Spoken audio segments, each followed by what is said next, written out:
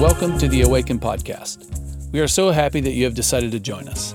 Hopefully, you will find the next few minutes challenging and refreshing as we consider together how God is asking us to respond to His grace.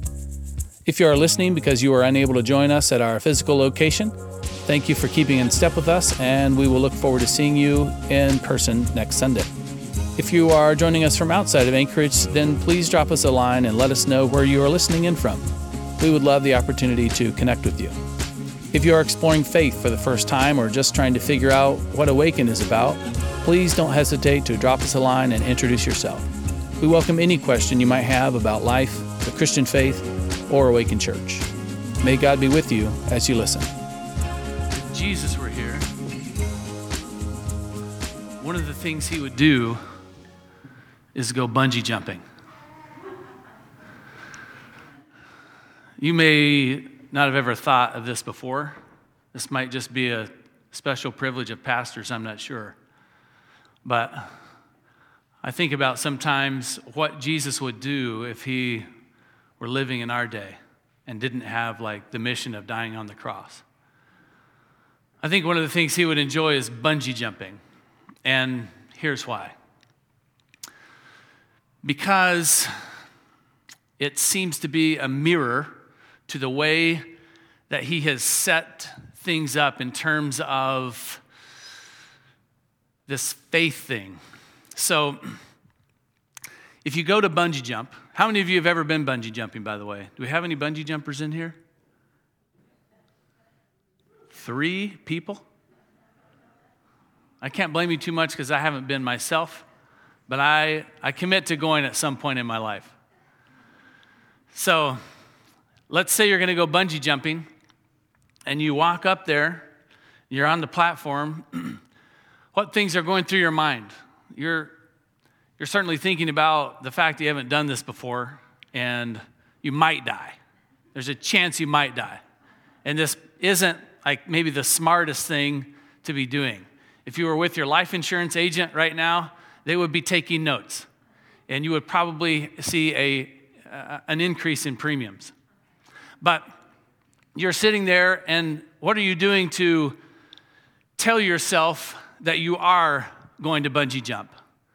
I'm going to guess that you're probably similar to me, and you'd probably be going through like a similar mental process.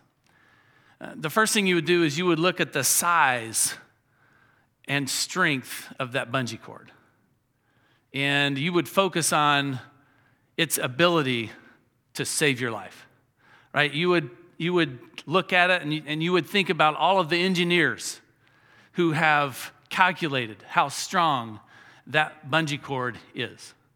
And then you might also think about people who have gone before you and lived.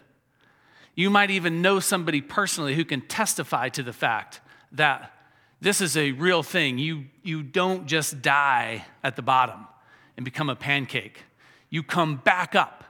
And it's an amazing experience. And then maybe you think about your alternative. Your alternative is to sit on the couch and do nothing, right? To not have this experience. That is your alternative, is to just hear about it from others and just never have it yourself. And then you look deep inside of yourself. I'm kind of pumping myself up because I assume my kids will challenge me to bungee jump at some point. So I've been working ahead in this process. And so you think about the fact that one of the best experiences you can have as a human being is to trust. Did you know that? It is to trust. Now, we've talked about some of the evidences why we might trust. And that leads you to a place where you might be willing to trust fully. And when you do that, that is an extraordinary feeling. It's incredibly scary the moment you tip off. And as you're falling, because you still don't know. You don't know. Maybe they messed up hooking me up. We really don't know for sure if this thing is going to work out.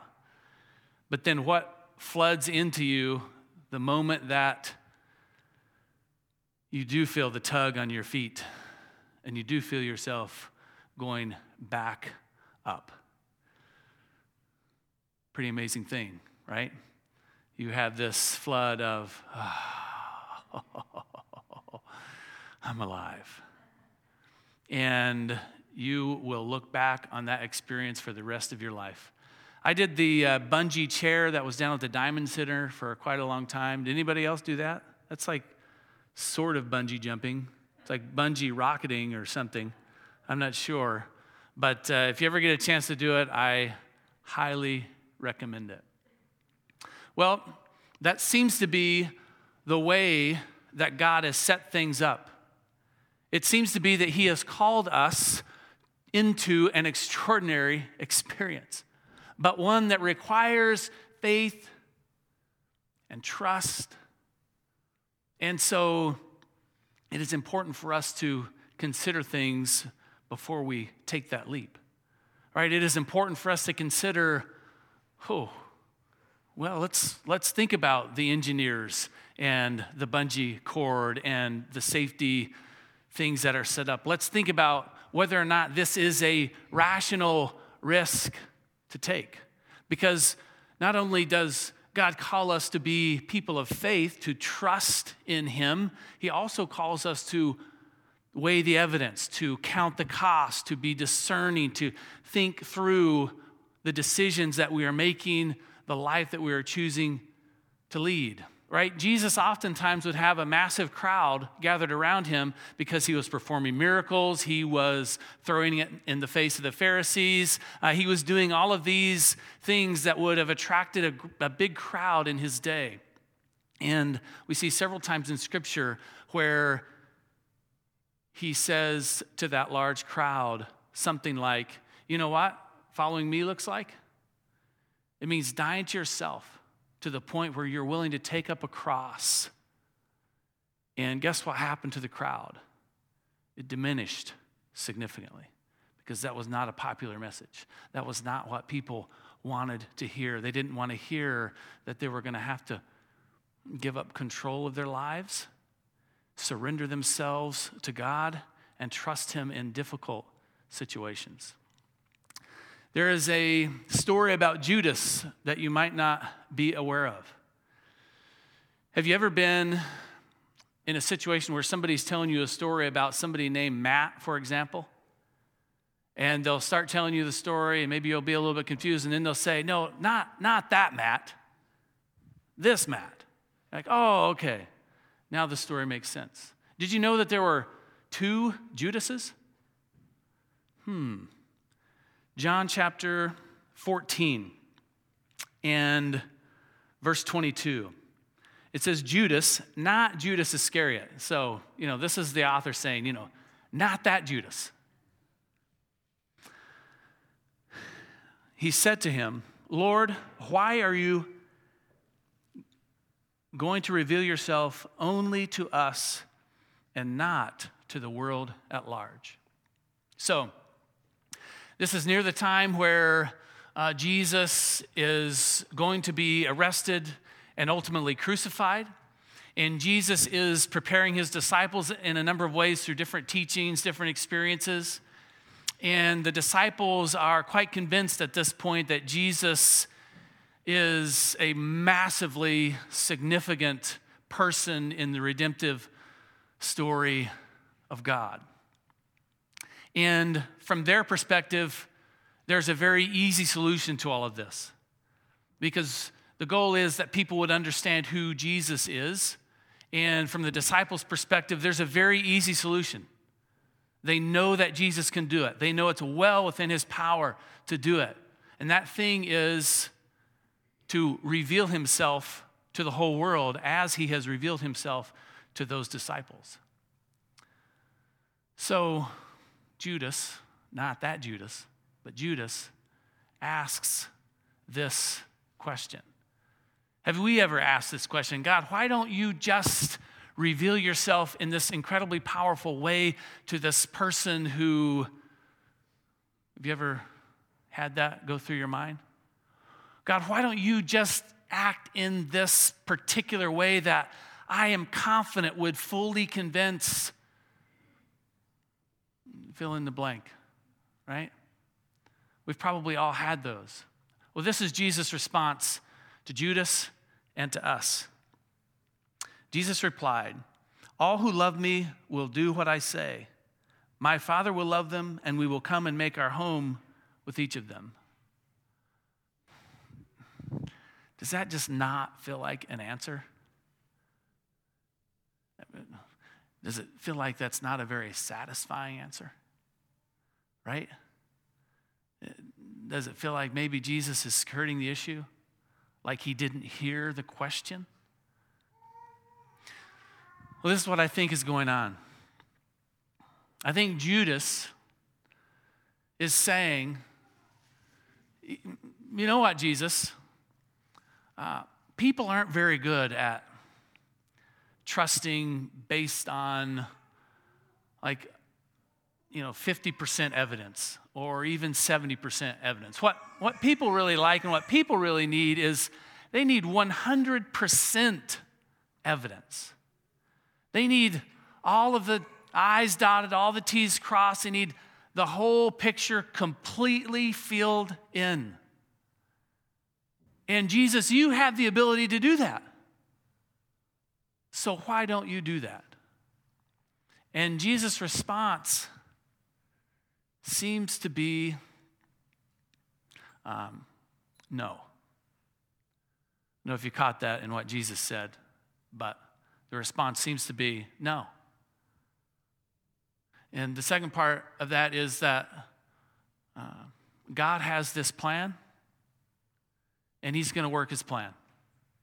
And God's plan is perfect. Do you see how I'm kind of paraphrasing a lot here? But, you can decide if you agree with this or not. But God's going to work his plan. God has this system set up that will cause people to, or force people to come to a place where they have to make a decision to trust or not to trust. And that is the way things are set up, and we are going to trust the Father with that scenario. The goal is fellowship. The Father desires fellowship with us. And so we're going to trust the good, the perfect heart of the Father to reveal himself in the perfect ways at the perfect time. Our role as disciples, and Jesus is leading in his example, by his example of this, but is to trust the Father. So Judas is essentially asking, do you think we could make that bungee cord a little shorter? Do you think we could just sort of have me just hinge off but be totally locked to this platform? And Jesus is saying, oh no, you're going to miss out on so much. You're going to miss out on the best experience if you don't learn to step into trust. So, I don't know if you've ever had a conversation with somebody who is not a believer and who is maybe even a critic. I have had lots of those conversations, and one of the things I notice is that these folks will bring up an objection, and I will, as nicely as possible, answer that objection with a very reasonable answer. And what I see is that generally those folks will just move on to another objection. And so I'll do what I can to graciously answer that objection as well as I can and in a rational way. And what I find is that those people just move on to another objection. Anybody ever experienced this? It seems like it's very difficult to get to a point where we've answered all of the objections. Well, I think there's a reason for that. I think that at some point you decide that you are going to take a certain set of evidence and you're going to then take a step of faith based on that evidence. Or you decide that you're just not ever going to take a step of faith, regardless of how much evidence is there. So, I'm bringing all that up because we're going to talk about, we have been talking about, this idea that Christians have that Jesus is a very real person and was very fully human, but is at the same time very fully God. And there are lots of people who disagree with that or have a different view of that so that they can sort of, better grapple with that. So I'll give you a couple of examples. There's a group that believes that Jesus was not ever God, that God, the Almighty, created Jesus, and Jesus lived in an angelic form, and then Jesus was sent to earth to die on our behalf, and we are saved because of Jesus. And Jesus, as we know him in the Bible, is both Jesus and the archangel Michael. And so you have this belief that Jesus was not God, was never co-equal with God, certainly was not God. There are about 8 million people that believe this idea about Jesus. We know them as the Jehovah's Witness. There's another group of people that they believe that Jesus and Satan were spiritual sons of God, and they made presentations to God about how to sort of best go about things, and God chose Jesus' plan over Satan's plan. Satan was angry and rebelled against heaven and therefore was never given a physical body, but Jesus was given a physical body, did come to earth and did die on the cross for our sins, and by believing in him and living a good life, we can become like Jesus.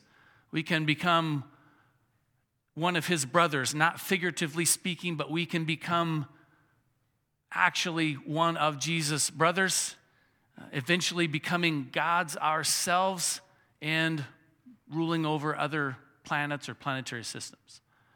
There are about 16 million people who believe this idea about Jesus, and we refer to those folks as members of the Church of the Latter-day Saints. Then there's about 2.4 billion people who believe that Jesus was fully man and fully God. And we would call these folks Orthodox Christians. In other words, they believe the same thing that the church has believed from the very beginning about Jesus. This is an Orthodox church. We're not Russian Orthodox. We're not Eastern Orthodox, but we are an Orthodox church. So that includes Eastern Christianity, it includes Catholicism, it includes Protestantism. We all hold that view of Jesus, that he is both fully man and fully God. Well, why is that important? You might be thinking to yourself, why is that important? So, in Ephesians chapter 2, verse 7, that's the wrong one. In Romans chapter 8 and verse 31, Paul says this, "What shall we say about such wonderful things as these? If God is for us, who can ever be against us?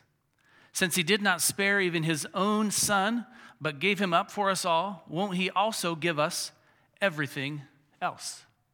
So, do you think it makes a difference between believing that God created a being to die on our behalf versus God himself died on our behalf. I think it makes a significant difference because it tells me that God himself, the Almighty, the creator of the universe, is directly involved, is personally himself involved in our salvation. And to me, that is such a higher value salvation. And it also is so much more convincing about the perfection of God's grace and mercy on our behalf. And it also answers the question of why does God allow evil so much better? I've just thrown a few things out. And I want to invite you on Wednesday at 7 o'clock online. You can join us for a follow-up to this, where we're going to dive into some of these things a little bit deeper. So that's my first commercial for that. But it is significant because it means that God himself died on our behalf. It's also significant because it means that we are part of his story and not the other way around. We are not going to one day become gods, but we are going to eternally witness to the greatness of God. Ephesians chapter 2 and verse 7 says, "So God can point to us in all future ages as examples of the incredible wealth of his grace and kindness toward us, as shown in all he has done for us who are united with Christ Jesus." That is our eternal purpose, to bring glory and honor to God, to testify to his grace and his mercy in our lives.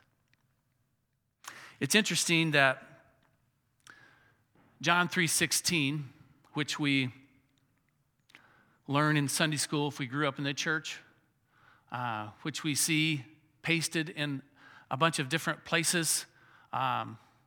It's interesting that John 3:16 goes against both of the previous ideas that I mentioned that some other folks have about Christianity. You probably know the verse well. "For God loved the world so much that he gave his one and only Son, so that everyone who believes in him will not perish, but have eternal life." Notice that there are two statements made in that verse. One is that God has only one Son. He does not have many sons. He has one Son. Notice that there's nothing about Jesus being created in this scenario. And so it goes against both of those ideas. Now, how many of you feel like you have like a really good grasp of the Trinity, the doctrine of the Trinity? If you don't know what the doctrine of the Trinity is, it's where church leaders have looked at what is in the scriptures and they have discerned what is going on. So these are some things that they have discerned. One is, in every sense that we can sense things, Jesus was fully man. He did everything that human beings did. He was born as a man. He appeared to be fully man. At the same time, Jesus did everything that people would expect God to do. And Jesus claimed to be God himself. And so it appears that he, at the same time, is fully God. The tricky part is when we try to explain that. And this is where the enemy and critics get to have their day. What do you mean? You can't be both fully God, fully man. Not possible, not rational. That's silly. That's ridiculous. When have we ever seen, this is not common in our experience. This is not a thing. So, Christians, by the way, have never claimed to understand the Trinity. There has never been a church father who says, "Yep, I got it. Let me just draw you a quick diagram." There have been some who have drawn diagrams in order to sort of conceptualize what is going on, but nobody has ever claimed, yeah, I got this nailed. I did my doctoral dissertation on that, and if you just read that, totally solved. That is not the case. That's not what Christians are doing. We are saying this thing certainly seems to appear to be true, that Jesus was fully man. And this thing also appears to be fully true. We don't get it, but it must be true. How do you feel about that? If you're like me, you don't feel good about it at all. I don't like those ambiguities. I don't like tension.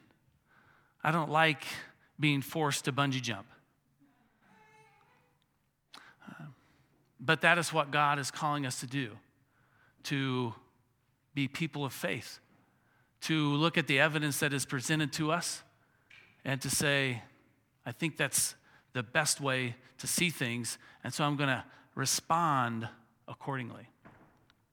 How do you feel about that? You were hoping for some better answers today? I'm sorry, but that's just the way it is. So, are there evidences for what God calls us to do? Are there evidences for these things that we believe? So as we head into this discussion of the resurrection next week, as we head into Easter, we're thinking about this. On Easter Sunday, we're going to hopefully stand in here and we're going to sing these songs that are in worship and adoration of Jesus, because we believe that he rose from the dead, and we believe that has a significant impact on our lives and on our eternity. We believe that that is really the whole story of creation and humanity. We think it is a massively huge deal. Well, where do we get that from? Let's start with this. 22% of people in the nation of England don't believe that Jesus is a real person. They don't believe that Jesus ever existed. I just read that recently and it just caught me. 22%. I don't know how accurate the survey is or any of those things, but it just kind of caught me. The reason it caught me is because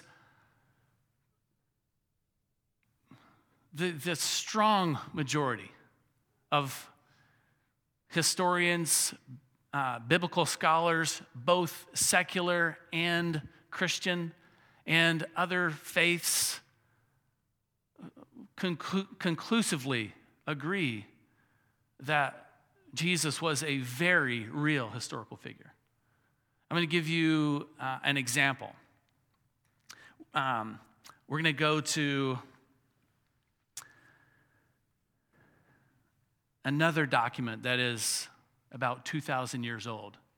How many of you get excited when you hear about a document that's almost 2,000 years old? It's like, yes, this is what I came for. It's amazing.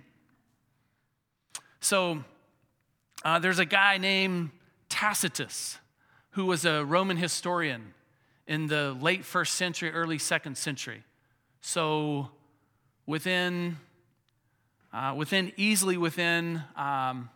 50 years of Jesus' life.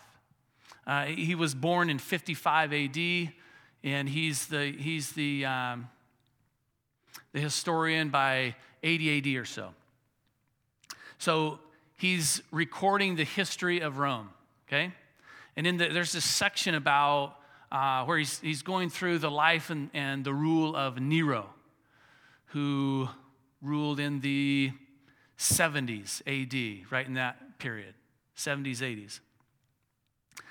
This is one of the ways he describes the part of Nero's history where Nero was blamed for the conflagration of the burning of Rome, okay?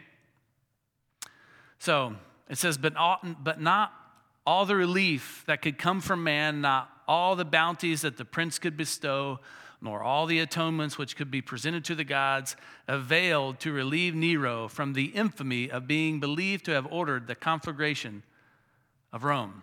So what Tacitus is describing is the fact that Rome got burnt, and the populace are blaming Nero for having ordered it. They think he did it for political reasons. And so Nero is going around, he's offering sacrifices, he's doing all of these things trying to convince people that he didn't do it. But none of that seems to be working. So, it says, hence, to suppress the rumor, he falsely charged with guilt and punished with the most exquisite tortures the persons commonly called Christians, who were hated for their enormities. Christus, the founder of the name, was put to death by Pontius Pilate, procurator of Judea in the reign of Tiberius. But the pernicious superstition, isn't that good to know you're a part of a pernicious superstition? Repressed for a time, broke out again, not only through Judea, where the mischief originated, but through the city of Rome also. So, if you were a historian and you came across the official historical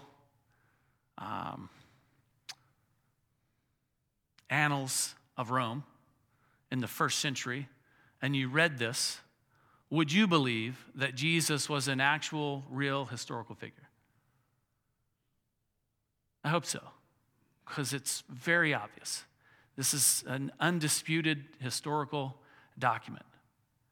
There are 20 or so documents that are very similar, written in the first and second century by completely antagonistic authors to Christianity who validate the fact that Jesus was very much a historical person. It's also interesting here that he refers to the enormities of the Christian community within Rome by 80 AD or so. So that tells us something about the growth of Christianity. It tells us something about the reality of the resurrection. So that's just a teaser. Again, Wednesday night at 7 o'clock, if you are more interested in this stuff, you want to dive more into these things. But the reason I'm bringing this up here now for all of us is because,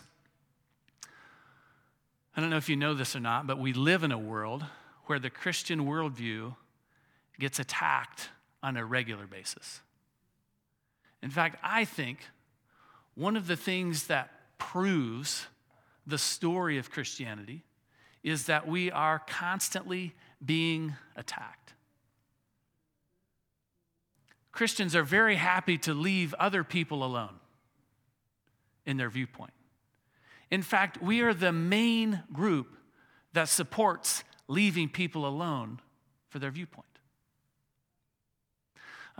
I could go further into that, but the Christian worldview is constantly being attacked. And so even if you have had a personal experience with God where you are absolutely convinced that God is real, you have seen him work in your life, you've seen him answer prayer, you have seen him orchestrate circumstances to reveal himself to you, even if you have had a very personal experience with God in some way, the enemy is constantly attacking. He is constantly bringing doubt. And so it is important for us to just go back and work things through point by point. You said this, okay, where's the truth? Right? We're called to pursue truth, to love truth, to seek truth, and to do it with vigilance, right? To be alert, to know that the enemy is attacking us. He is after us. And so we have to constantly reaffirm our faith and go back and say, hey, this is not true. This is not right. These are lies. And we have to put some work in and find the truth. So Why is all of that important? Because at the end of the day,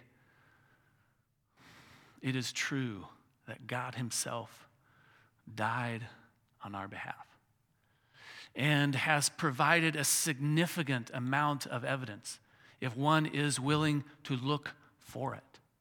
Right? The promise of Scripture is that if we will seek, then we will find. If we will knock, then the door will be open to us. God is not trying to hide himself. Don't get mistaken about that. God is not trying to make it overly difficult for us. God is inviting us to step off into this amazing experience of trust. But he is not pushing us. He is saying, look, here's this piece of evidence. Look, here's this piece of evidence. Won't you take the leap? Look, here's this piece of evidence. Look, you've been living your life in this way.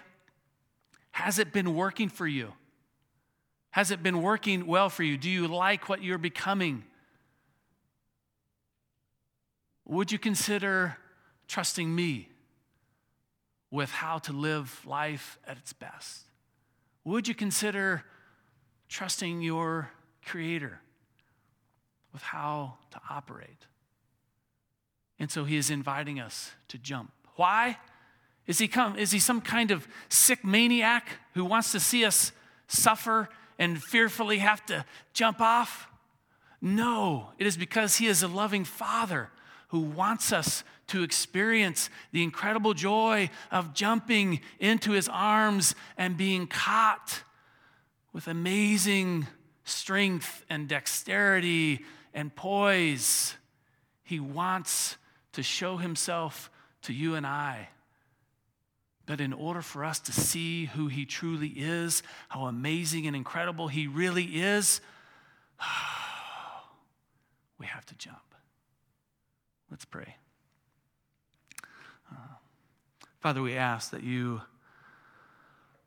would work in each of our lives. We think about the different disciples and the questions that they asked and how you responded to them with grace.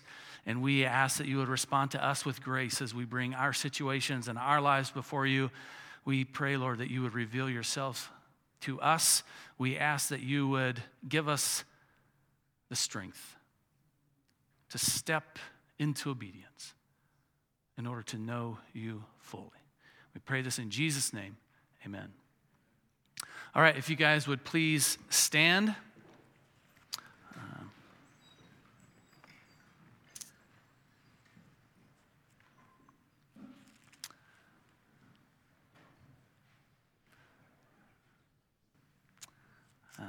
Before I give the benediction, I'm going to remind everybody that for Easter, we're doing an Easter egg hunt for the kids.